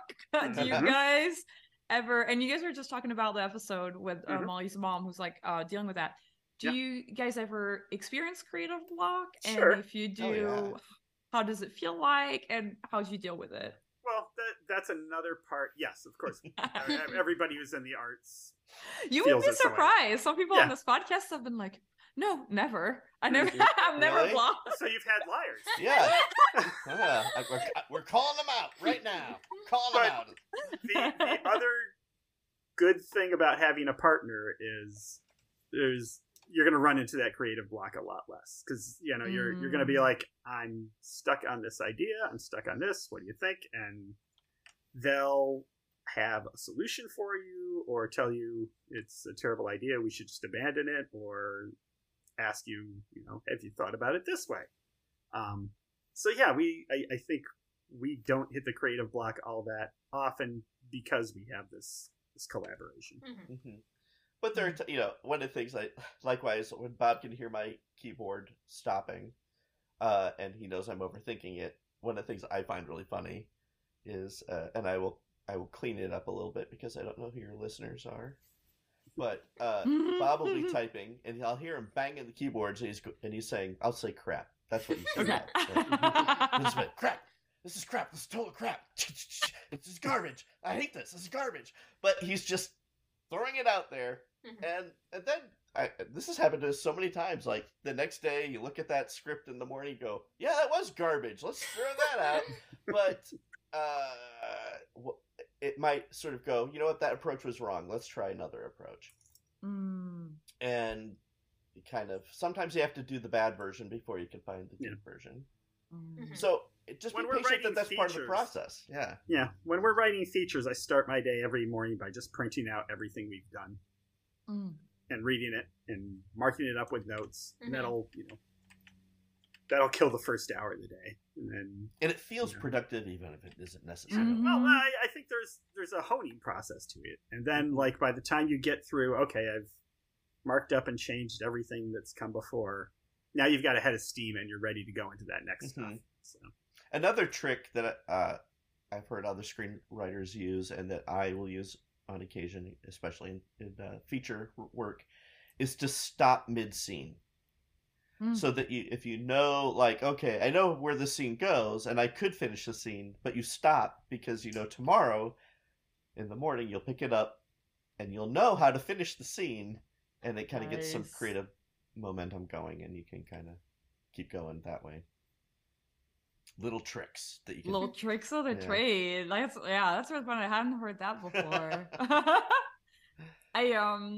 I do want to get back to a couple of listener questions because I think some of them are really, really good. Unfortunately, we're not going to be able to get through all of them, but we're going to try to get through the ones that are relevant to the craft. So from @FlippySuper on Twitter, what is your advice on how to write optimistic characters? I like how you write Molly as someone who can be in the wrong even with positive intentions, and it makes her stand out among other characters like her. So we intentionally approached Molly as not perfect, because if there's somebody who is that optimistic and perfect and not prone to making mistakes, you're gonna just want to kill her. That's somebody everybody's just gonna hate. But if she's bright and optimistic, but will fall on her face from every now and again, either through sheer physical slapstick or going in with the best of intentions and messing up, that makes the character a little more vibrant. Yeah. And empathetic, yeah. And the other thing is, we tried to find quirks for Molly. And, the fact that she hates close-up magic is something that came out of the writer's room that we super embraced. It came from Sammy Crowley. Sammy! She loved the show just before. Sammy hates close-up magic. She hates close-up magic because it's a lie. And we're she literally said to us, and we put it in the episode, that she said, I mean, of course I love real magic, but close-up magic is just, all right, whoa. Go back to the real magic part, And we had that discussion. It started to feel like this is a trait we have to steal from Molly. Sorry, Sammy, we're taking your life story and making it Molly's. Yep. And there's so many little aspects of Molly that have that same kind of origin story. The turnips, that came out of Madison Bateman's childhood. She grew up. Family garden was turnips. Family garden was full of turnips. The whole turnip thing came out of that. So, yeah, you look for those little moments you can use to put a little less gloss on your perfect character. I think, Megan, did you drew the scenes of at the dance when Molly and Scratch are having their argument in the hallway, right? And which is, by the way, one of my absolute favorite moments of the whole series. And the capital W, wow, which was just so perfect. But I think what's so nice about that, it's Molly, and she's kind of right, and kind of wrong at the same time. Mm-hmm. And so in a way is Scratch. Mm-hmm. And that's I think so she is optimistic and to the question, but she is flawed there. She's not entirely wrong and she's not entirely right.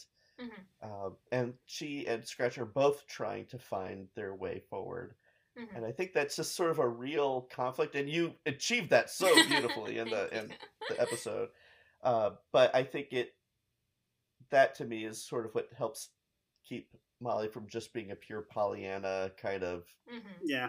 The other thing I'll add to it is that find ways to test your optimistic character, mm-hmm. and really throw the world at them and let them get beat down by it, and then bounce back eventually. Yeah, because that it's that whatever. It's about resilience. Yeah, whatever doesn't kill you makes you stronger. Mm-hmm. Whatever doesn't kill your character is going to make them stronger. Mm-hmm. So, and sometimes in Scratch's case, maybe what kills him will also maybe. Yeah, exactly.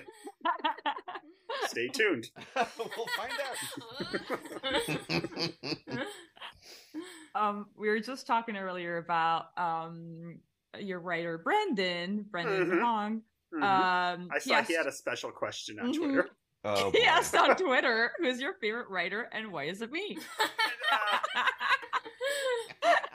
I'll say it is Brandon, and it's Sammy, and it's Madison, and it's Perry and Cynthia and Paul and Paul. Oh my God! Don't leave Paul, Peter, Gloria.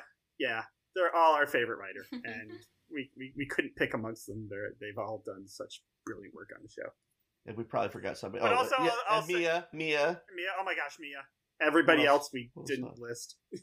Yes. I'll say Brandon's my favorite writer because we. What are you gonna say? Brandon's my favorite writer because when we first met him, he said, "Hey guys, remember me from Nickelodeon?" And I was like, "No, I don't remember this guy." And this was during the pandemic. Mm-hmm. And he was like, and it was a slightly awkward moment. And then we got it and we moved past it and we hired him for the show, blah, blah, blah. Then the pandemic moved forward slowly. Everybody got their shots. Everybody was safe. And we're like, you know what, writers? Let's get together in a park, have a slice of pizza together, and just meet each other for the first time in person. And as soon as Brandon walked up, I realized Brandon keeps his camera very low on his desk, and I thought he was 6 feet tall. And that's why I didn't recognize him from Nickelodeon. Once I saw him in actual, I was like, "Oh, you're that guy. I remember you now." And he's my height. I'm very short. So that's why Brandon's my favorite writer, because he's short like me. And Bobby Whitney, Bob. Oh, Bobby Whitney, jeez. That was such a bad idea to list them all because we're gonna do it together. Doddering pain. We're like an old lawnmower starting it. Should have just gone with Brandon's my favorite because he's short. Been done with it. And I'll wrap it up with a question from Instagram. Okay.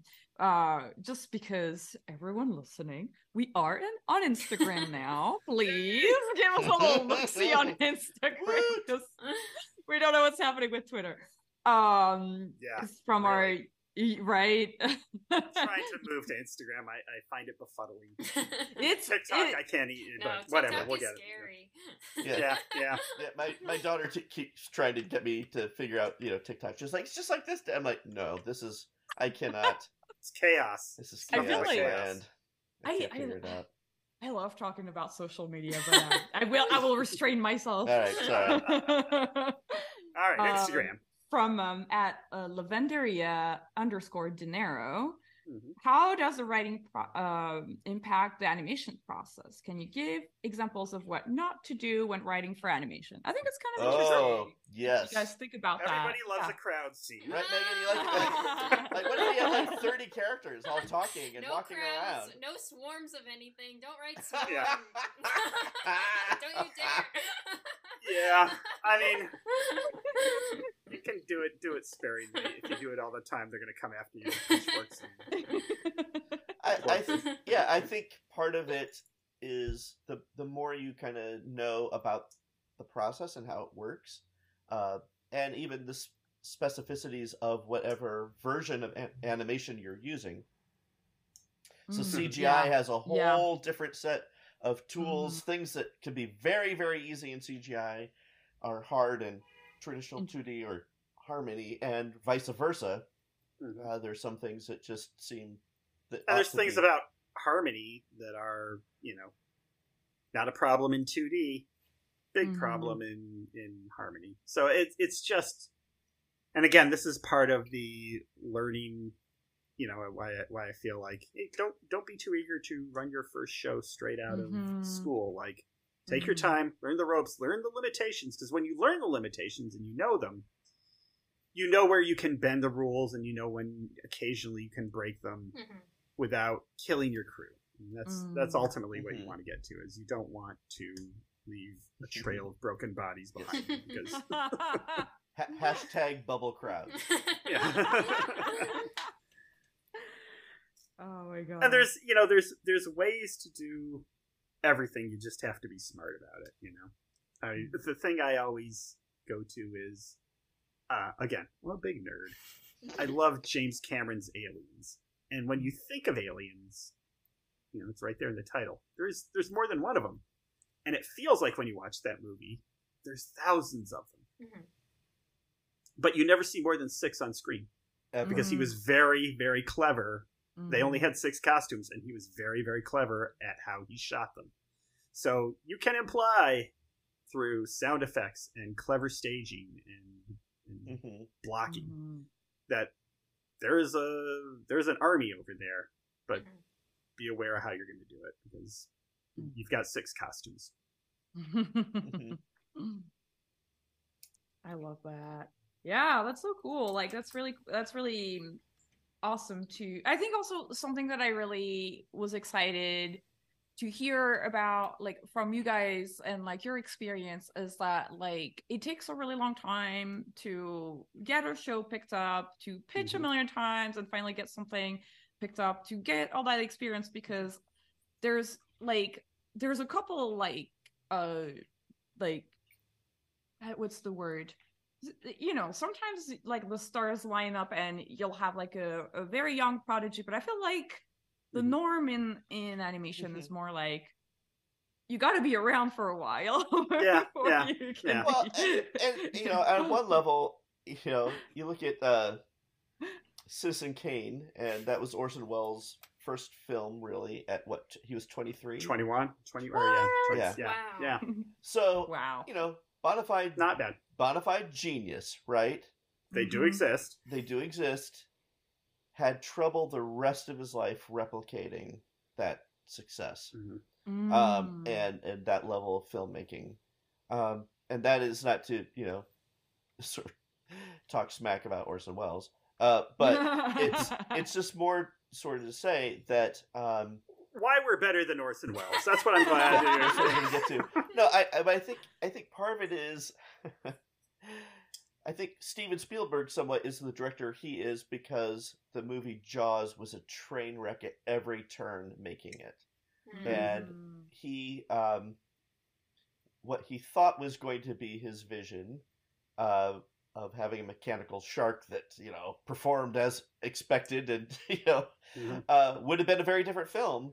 And because it constantly was broken, he had to constantly problem solve and figure out a way around it. So he's turned to people he admired and people, things like he looked at Hitchcock films and other kinds of storytelling that he had come to love and looked at how they solved some of those problems. And I think that resilience of getting through that hellacious film shoot helped him kind of craft and he learned a lot of lessons, so it helped him craft, I think, his style moving forward and his ability to sort of approach his projects.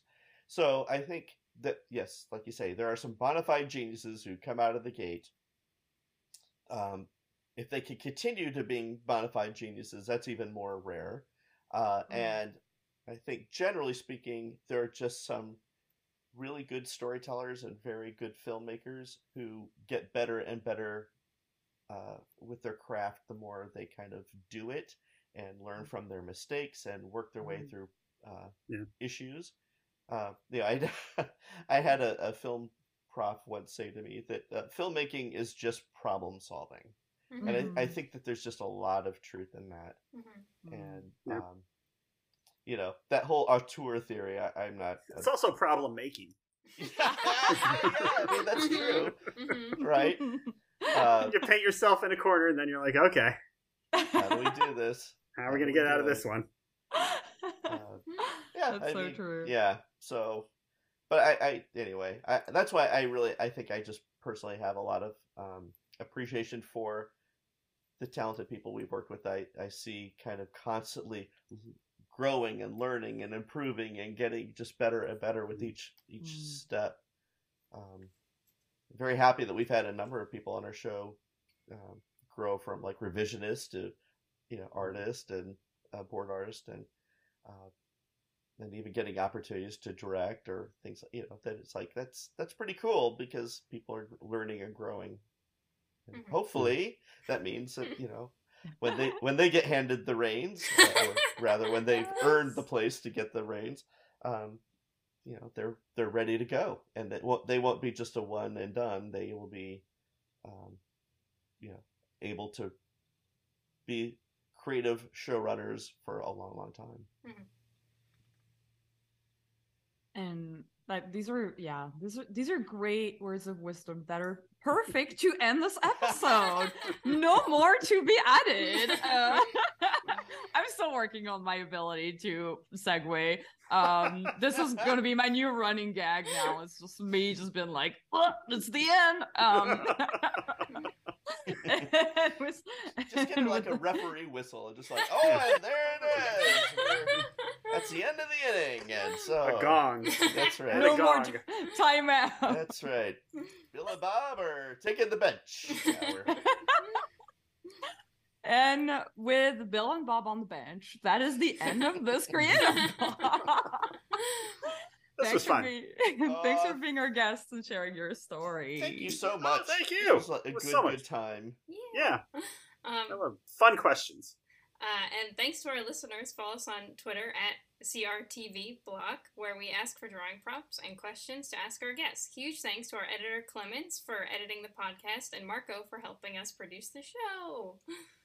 Thank you, Marco. Yay! Thanks, Marco. Marco, our new producer. This is their second shout out. They're doing amazing. And if you love our show. Wait, we're the second one? Poor Marco. Oh, man. I'm sorry, Marco. Sorry. If you love our show, then support us on Patreon. Becoming a patron gets you early access to interviews as well as bonus episodes. It helps us pay for things like Zoom and the Drive and our amazing little tiny crew who, without them, the show would not exist. Click the link in the description of this episode. I have been your host, V. And I was Megan. Keep being creative, and we'll see you next week. Bye! Bye! Thank you!